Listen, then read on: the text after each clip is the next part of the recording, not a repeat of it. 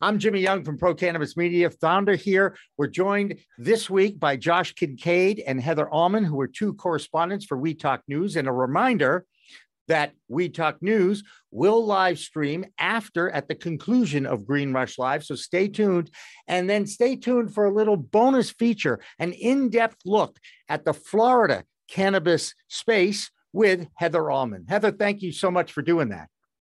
Oh, no problem. It was my pleasure. I think Florida just gets overlooked because, sometimes we're not recreational yet. So, but it's a big state. That's right. Anyway, and we've had we've heard of the Jersey boys, but these are the Jersey women. I'm not going to call them girls. Okay, Jersey women. We have both of them in our little Zoom room today. One is Jill Goldsberry. She is a publicist, Golden Media Relations in the Jersey City area, right, Jill? Right? Yes. Yeah. Okay. And the legendary and an old friend, Tara Masu from Blazin' Bakery is with us as well from New Jersey. Tara, great to see you. Thank you, Jimmy. I've missed you. It's great to be here again. That's nice. And it's good to be missed. So I'm going to ask Tara, I'm going to cut right to you because we haven't talked in a while. And New Jersey has moved forward in this process of licensing and the controversies over licensing and the social equity. What's your impressions of how adult use is rolling out in New Jersey? Well, I won't compare it to being tortured, but there have been some challenges. I am very excited that we are making progress. We're stalled for a really long time. And probably since last I talked to you, we've had 2 rounds of applications submitted. December 15th, we had our cultivation, manufacturing, and our labs, and that's both for large and micro applicants. And then just on March 15th, we had dispensaries. So we have had every license type now had a chance to submit. And we've already received approvals on that first December round for the conditional ones who now get to go to the next phase where they have to submit a site plan and municipal approval to get fully licensed. So aside from being a lot of hard work and a lot of challenges and everyone going crazy, it's actually all coming to fruition. So, and just remember this cliche in the cannabis space, it really is hurry up and wait. Yeah, it just is hurry up and wait. The industry, it'll never happen fast enough for the industry. Jill, what are your impressions from the outside looking in and publicizing some of the stuff that's going on in New Jersey about how the rollout has gone? Well, Jimmy, I think that it's moving, like you said, it is moving too slow for the industry, but in the PR world, it is actually, I'd say that they're a little ahead of it because they've been on the CBD kick for a while, so they're ready. PR right. Industry, media is ready to start talking more about this. And I think as soon as legalization hits and, the licenses are available in New Jersey, it's going to explode. It's definitely We know eventually it's going to explode, right, Tara? But it's just getting there, right? Yeah, but we actually are starting. So we haven't had any adult use open yet, but we have 8 who were kind of almost approved. So the CRC is still pushing back a bit about meeting patient demand and some other compliance issues. But it does look like, we'll be having a couple adult use dispensaries open not too distant future, and we have had new people get licensed, so those are in the works. Right. Josh, this is what I do when I co-host or guest host or be the host, and then I share with others. Sometimes I just call on you, I feel like the teacher, and ask if you'd like to ask a few questions for Jill and Tara, because they are tuned into the New Jersey scene. Yeah, I'd like to ask the question to both. We'll start with Jill. With that slow rollout in New Jersey, I think it was approximately 75% of counties didn't want it, so they opted out. Where I'm from in Washington State, they just had to basically bribe these rural areas with $7 million in financing. So if they open up a retail shop, then they have access to an additional $7 million. Are you seeing any more of these counties that initially opted out changing their mind and their perception changing, whether it was CBD as the gateway for change or otherwise? Jill, are you kind of starting to see that crack? I wouldn't say that I'm seeing there's a change so much, but that's something I really am not too familiar with. But I think that there's going to be a rollout, and I think that once the rollout does hit, I think that more counties are going to jump on it because they can see the benefits of it financially for each county. So, oh, can I jump in, because this is my biggest nerve in the industry right now that you are striking, and so it's not counties, it's towns. We have 565 of them. Out of them, we had bipartisan support. This ballot passed with 69%. And of those 565 towns, 3 didn't vote for it. One of them, it was a tie, and the other 2 had about 11 voters. So that's how clear the demand was, town to town, that people wanted this. So then you get to the maybe not in my backyard, whatever. But no, that's it's just not true. So now what we're seeing, aside from, like you said, 75% of towns opting out, and the biggest place this is the problem is with the micro license, because in that you have to open up in the town you live in or a bordering town. What happens if you border 2 towns and they all opt out? You're completely stuck. Well, you get a burner apartment or you use your cousin's address. So that's creating all these issues.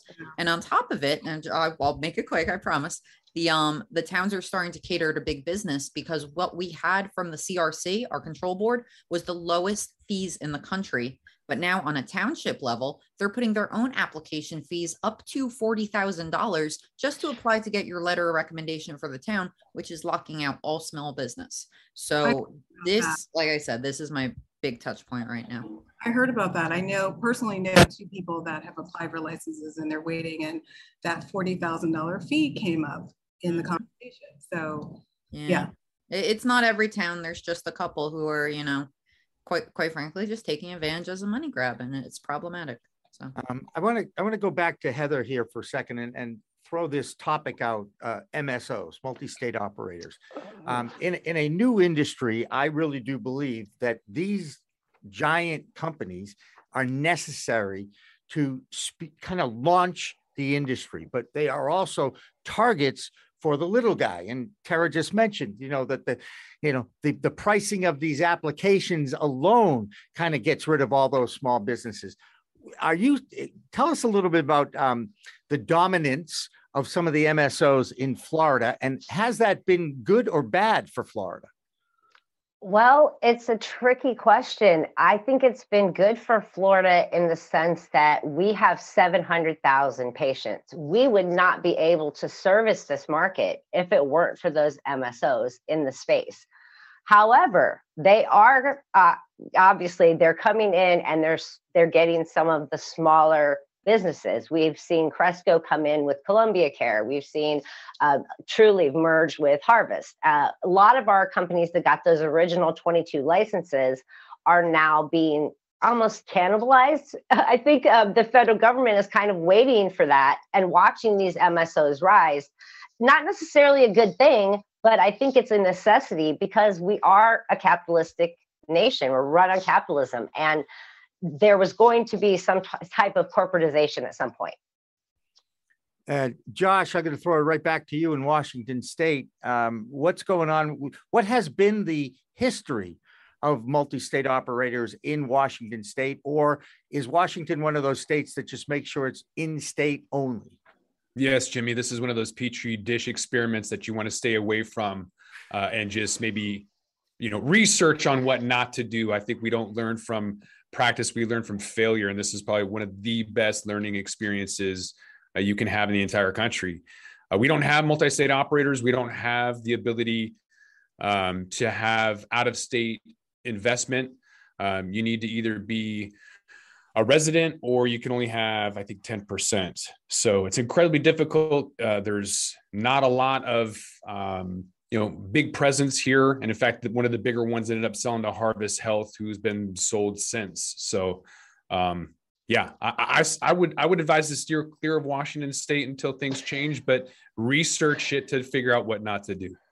And I think that's what the state of Massachusetts did, was they looked at Colorado and Washington and tried to figure out what were some of the mistakes that they made, or I don't like to call them mistakes, because this is a historic time in our country's development here. I mean, this is a product, a medicine that's been used for thousands of years, that has been vilified by misinformation for almost 100 years in this country. And every day you still find examples of that stigma, even with supporters of legalization, or let me rephrase it, users of the product still are not jumping on board and worried about the kids. And I try to explain to them that every mature state that has done research and studies, teen use goes down in legal states because they don't have to sneak around and do it anymore. They know exactly, because of education, what it does to them, which is something I always preach about. Tara, let's go back to multi-state operators a sec. Do you want them in Jersey? Okay, so I feel like the two things we have here is oversimplifying it, the Florida versus Washington. I think it is indisputable and essential that we have both. The comparison I can make is, would you want to live in a state with only Applebee's, Olive Garden, Starbucks, only chain restaurants, corporate owned restaurants? That sounds like North Carolina. I'm just saying it's where my son lives. Go ahead. All right. Not everyone gets everything right with restaurants either. That's right. That's right. You know, or would you want to live in a town with only, oh, that great little Italian restaurant, that cute little coffee shop, you know, but sometimes you need a giant big box store. So I think they're essential to any kind of landscape, that you don't want it completely corporatized and whitewashed, and you don't want it to all be cute boutique things either. There's no one side of the coin that I think is a good answer. Yeah. Jill, you want to chime in here a little bit in your opinion? Go ahead. I was going to say, I think you need both, because you're going to have, we have the mom and pop shops with the smaller dispensaries that are open up, and why not have both? Because you have two different types of customers. You know, you have someone that the customer that's going to be loyal to the mom and pop shop, and then you'll have someone that's going to go to the MSO. So I think there's room for both. Yeah. We don't have that opportunity, Jimmy, because MSOs aren't allowed in theory, because you can't have a vertically integrated opportunity. A lot of those MSOs want seed to sale. They're not just looking, you know, the MedMins, maybe they're not going into the grows necessarily, but a lot of them want full advantage in order to have that price control and the quality control and everything that goes along with it. So Washington State doesn't allow that because we aren't vertically integrated. But what I'd like to maybe ask Jill about is a window into the soul of the community, because as some of these MSOs down in Vegas are opening up adjacent hospitality, you know, cafes or lounges, and there's going to be a hospitality bill, I think, in New Jersey. And a lot of that is going to be tied to social equity. Is that going to be the gateway for social equity applicants, is through the cannabis cafe or marijuana lounge or the hospitality bills that are coming through? I would hope so. I'd like to think that would be some sort of avenue, because there are equity programs that are available, but you know, that's something we'll have to remain to see. No one can get the social equity question right. Okay. It's nearly impossible to start a new business and get everybody from the social equity community, those who have been most harmed by the war on drugs, and give them an opportunity. But it's so expensive. It's cost prohibitive a lot of ways. Tara, what's been your experience in Jersey? And I also want to ask about that social club, because I can't wait for cannabis social clubs. I'll be perfectly honest with you. Go ahead. So I'm going to look up if there's any new legislation, because I admit I've been kind of absorbed in application land. But I could tell you what we have on the books, which is we have consumption lounges, and a consumption lounge has to be attached to a dispensary. So you can't apply for a lounge by itself. So there, right there, it costs a lot to have a dispensary, of course. Now, within these consumption lounges, we talk about towns opting out. On my last count, we only had 9 who opted into lounges. A couple of the big cities, which is cool, but then, you know, just some small towns who saw the extra revenue possibilities. So I do think there is, in the way that there's almost opportunities in ancillary businesses for social equity applicants to maybe become, you know, almost like a promoter, or to have kind of a licensing deal to bring in their own dispensary. You look at maybe someone, well, Happy Monkey is funded already, but someone like that who says, I have a brand, can I use your license? So I think there's things like that. General social equity, they're scrambling to really try to make it work. A lot of these things were not thought through, and now we're kind to make them up as they go. It's tricky. I know they're trying, and they're constantly trying to improve upon it, but there's still a long road ahead. Is this what it's going to take, though, to get that stigma that Jimmy was mentioning, or that stereotype, in order to move beyond that? Jill, do you think that this, because I said that it's the window or the soul into the community. As soon as people see the cafes and lounges, a lot of that negativity and nefarious activity will just melt away, and they'll be like, oh, they're just consuming cannabis, no big deal. What is your perception or opinion about the impact that these lounges or cafes could have? I think that a lounge or a cafe, when you think about that in terms of what it is and where it's come from, of course, it leaves the user to feel very comfortable with that type of space. So you're going to feel comfortable with a coffee lounge type space as opposed to just a dispensary. And I think there's a program now called the CREAM Act in New Jersey that is available for people, for minorities who have had records, and helps with expungement. So I think that hopefully that will be a vehicle for people to be able to, to be able to even do, get a license and open up a cafe or something like that. But I think that it would be a very good thing to be able to have in that space in different communities, because that is something that people gravitate towards everywhere. People are always going to coffee shops. Why not go to a cannabis coffee shop? I'm sorry, Jill, I thought you were done. But I'll just very quickly, the one thing of how far away we are from that though, within Crema, is you're not allowed water yet. We've had consumption lounges where they've initially been created for Section 8 people who are not allowed to smoke at home because it's federally owned. So they're creating literally a consumption and lounge where maybe you have a locker. People have thought, way before alcohol with maybe corking fees or even coffee, people thought maybe I could do a little yoga or something, but you're not allowed to have a bottle of water. So Jersey, yay. It is. And that $40,000 cost you're talking about, that some of these 565 municipalities that are adding things on, the ones that opt in, I mean, that's prohibitive in and of itself. It's frustrating. Like I said, we're getting better every day though. What does that even pay for? $40,000. It's just a fee they're tacking on. I mean, there's some towns who have no fee, and that's the worst one I've heard so far. The application for a license to the state for a micro license is only $1,000 for the state, and the town is charging $40 to look at a couple questions, where the application for the state is like 100 pages. So my question is, where does that $40,000 go? Does it go back into the town? Are they improving things in the town? Where does it go? Like, into the back pockets of those elected. Sorry, I had to say it. Yeah, obviously it's going in somebody's pocket, but it really should be directed towards the town. Maybe improvements, maybe, there's a bunch of things that could go towards. The whole point of taxing this substance is to improve the town, to use it to make your life a little easier. I think it'll be interesting when they do finally introduce social clubs.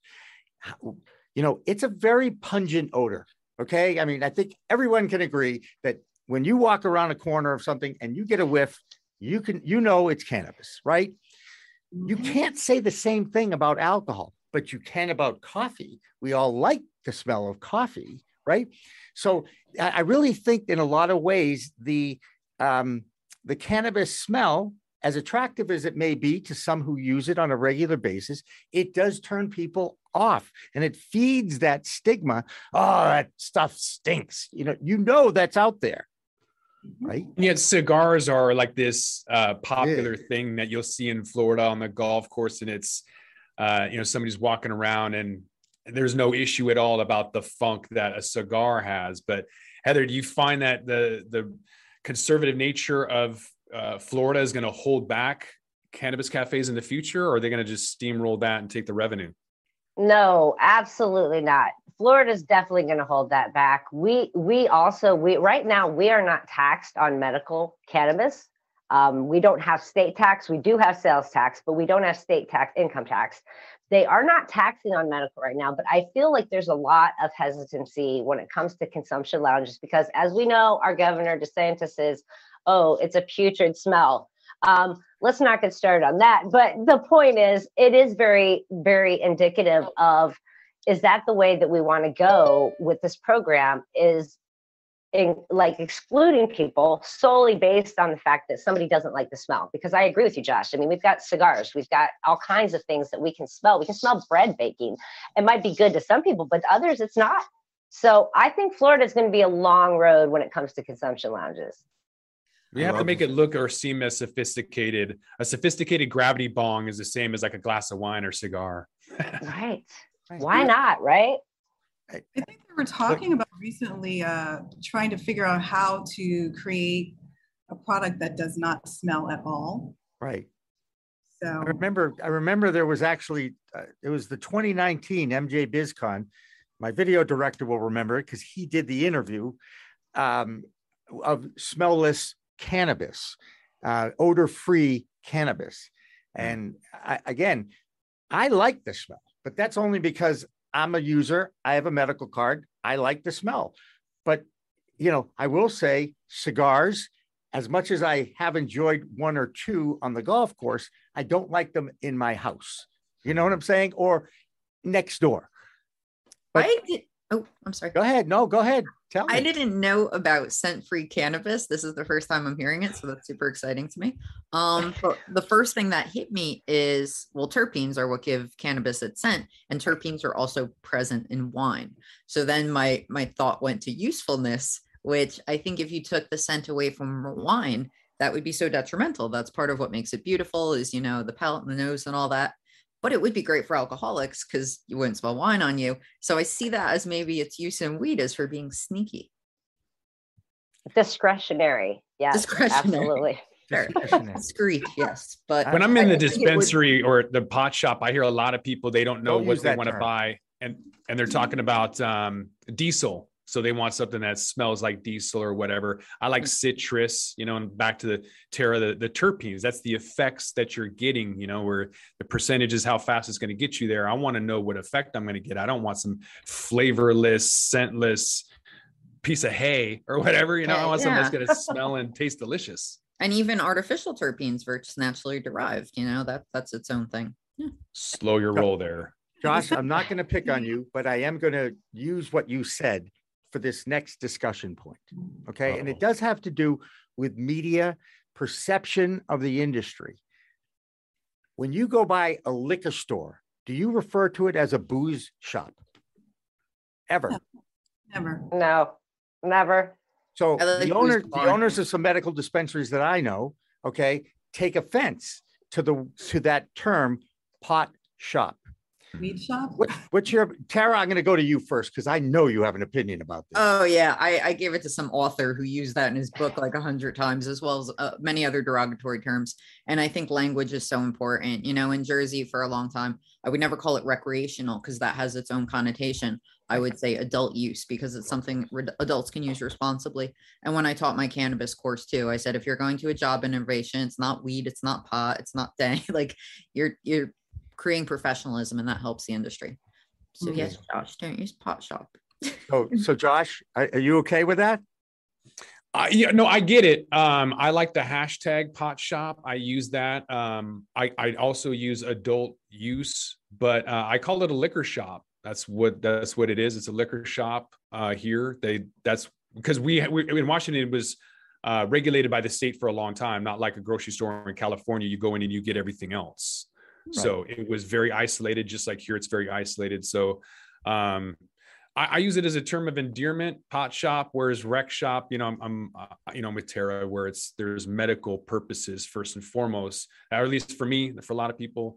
So yeah, I mean, we'll just keep the debate going. I agree. And again, this is the evolution of this historic moment that we're in, because, and Tara's right. Words do hurt, especially those in the industry.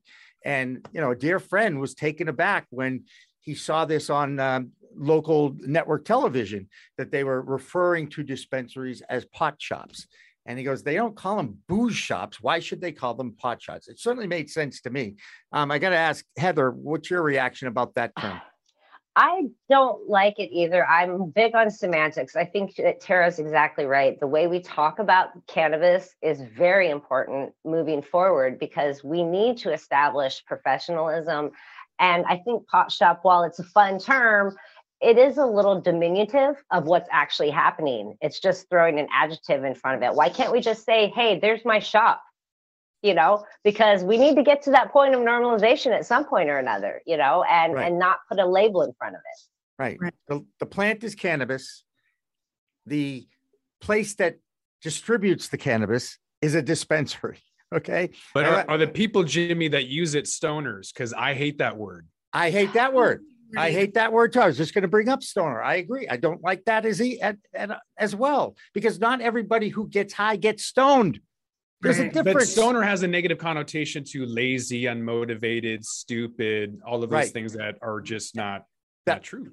That was created by this stigma. I want to get Jill. I want to get Jill. Hang on a second. Hold your thought, Jill, because you need to chime in here about the pot shop term, and then we'll go back to you, Heather. Go ahead. Personally, I have gravitated towards just calling it the cannabis shop. I don't know. It just naturally started gravitating towards that, and I'm with you on that. I don't like the word stoner. I prefer someone that maybe gets lifted or elevated. I don't think that stoner is a positive term to use.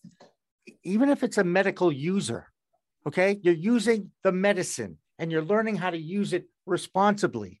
Now, adults can certainly have a recreational experience with it as well, but that it still has medicinal value. Heather, I think I cut you off. Go ahead. Oh no, I was going to say Tommy Chong would agree with you on that one, because he is a firm believer in that all use of cannabis is medicinal. It doesn't matter why you're using it. If it's to de-stress, if it's to be anxiety, it doesn't matter. It is medicinal in a way. And so I like that term adult use. I don't like the term stoner. Personally, I know what being stoned is. I mean, throwing stones at someone. I've never been stoned. So I think that's, again, we have a diminutive term that we've been using to group together a whole bunch of people that do a certain action. And that's not really what's happening here. This is something that needs to be thought of more as a medicine and more as a adult use product, consumer good. It's a consumer good, and it needs to be treated as such. Right. And also the audience that you're talking to will really determine the words that you're using. I really believe that. I'd like to see people chime in on the chat room about the term pot shop, because everybody has an opinion about it, which is great, which is why we have a talk show. All right. Tara, it was great seeing you again, even in a little box. I can't wait. I am coming back down to Jersey, I think, the weekend of May 6th and 7th for the Athletes in Cannabis Conference. I haven't followed up with the guy that I met at NECANN yet, but that's kind of on the back end of my calendar brain. And I do hope to be there for that. So if I do come down there, I will certainly let you know that alert the media in New Jersey that I'll be coming down. All right. Okay. I will. Hopefully I can make that. And Jill, so appreciate the fact you've joined our We Talk News team. We're going to continue to enjoy your insight on this crazy business. And I'm really happy that Tara and Jill know each other, because you guys are in the same state. You're both pro cannabis. I'm sure there's a way for Jill to help Tara and for Tara to help Jill, because isn't that what this plant is about, right? Bringing people together so we can help each other, because Lord knows the human race needs a lot of help. We'll be back with more of Green Rush Live after this. Don't go away. With that, we're going to roll this one up. I'm Josh Kincaid. This is The Talking Hedge. Don't forget to like, share, and subscribe, or don't, and I'm out. Don't forget to smash that like button on your way out and check out these other videos that we've got.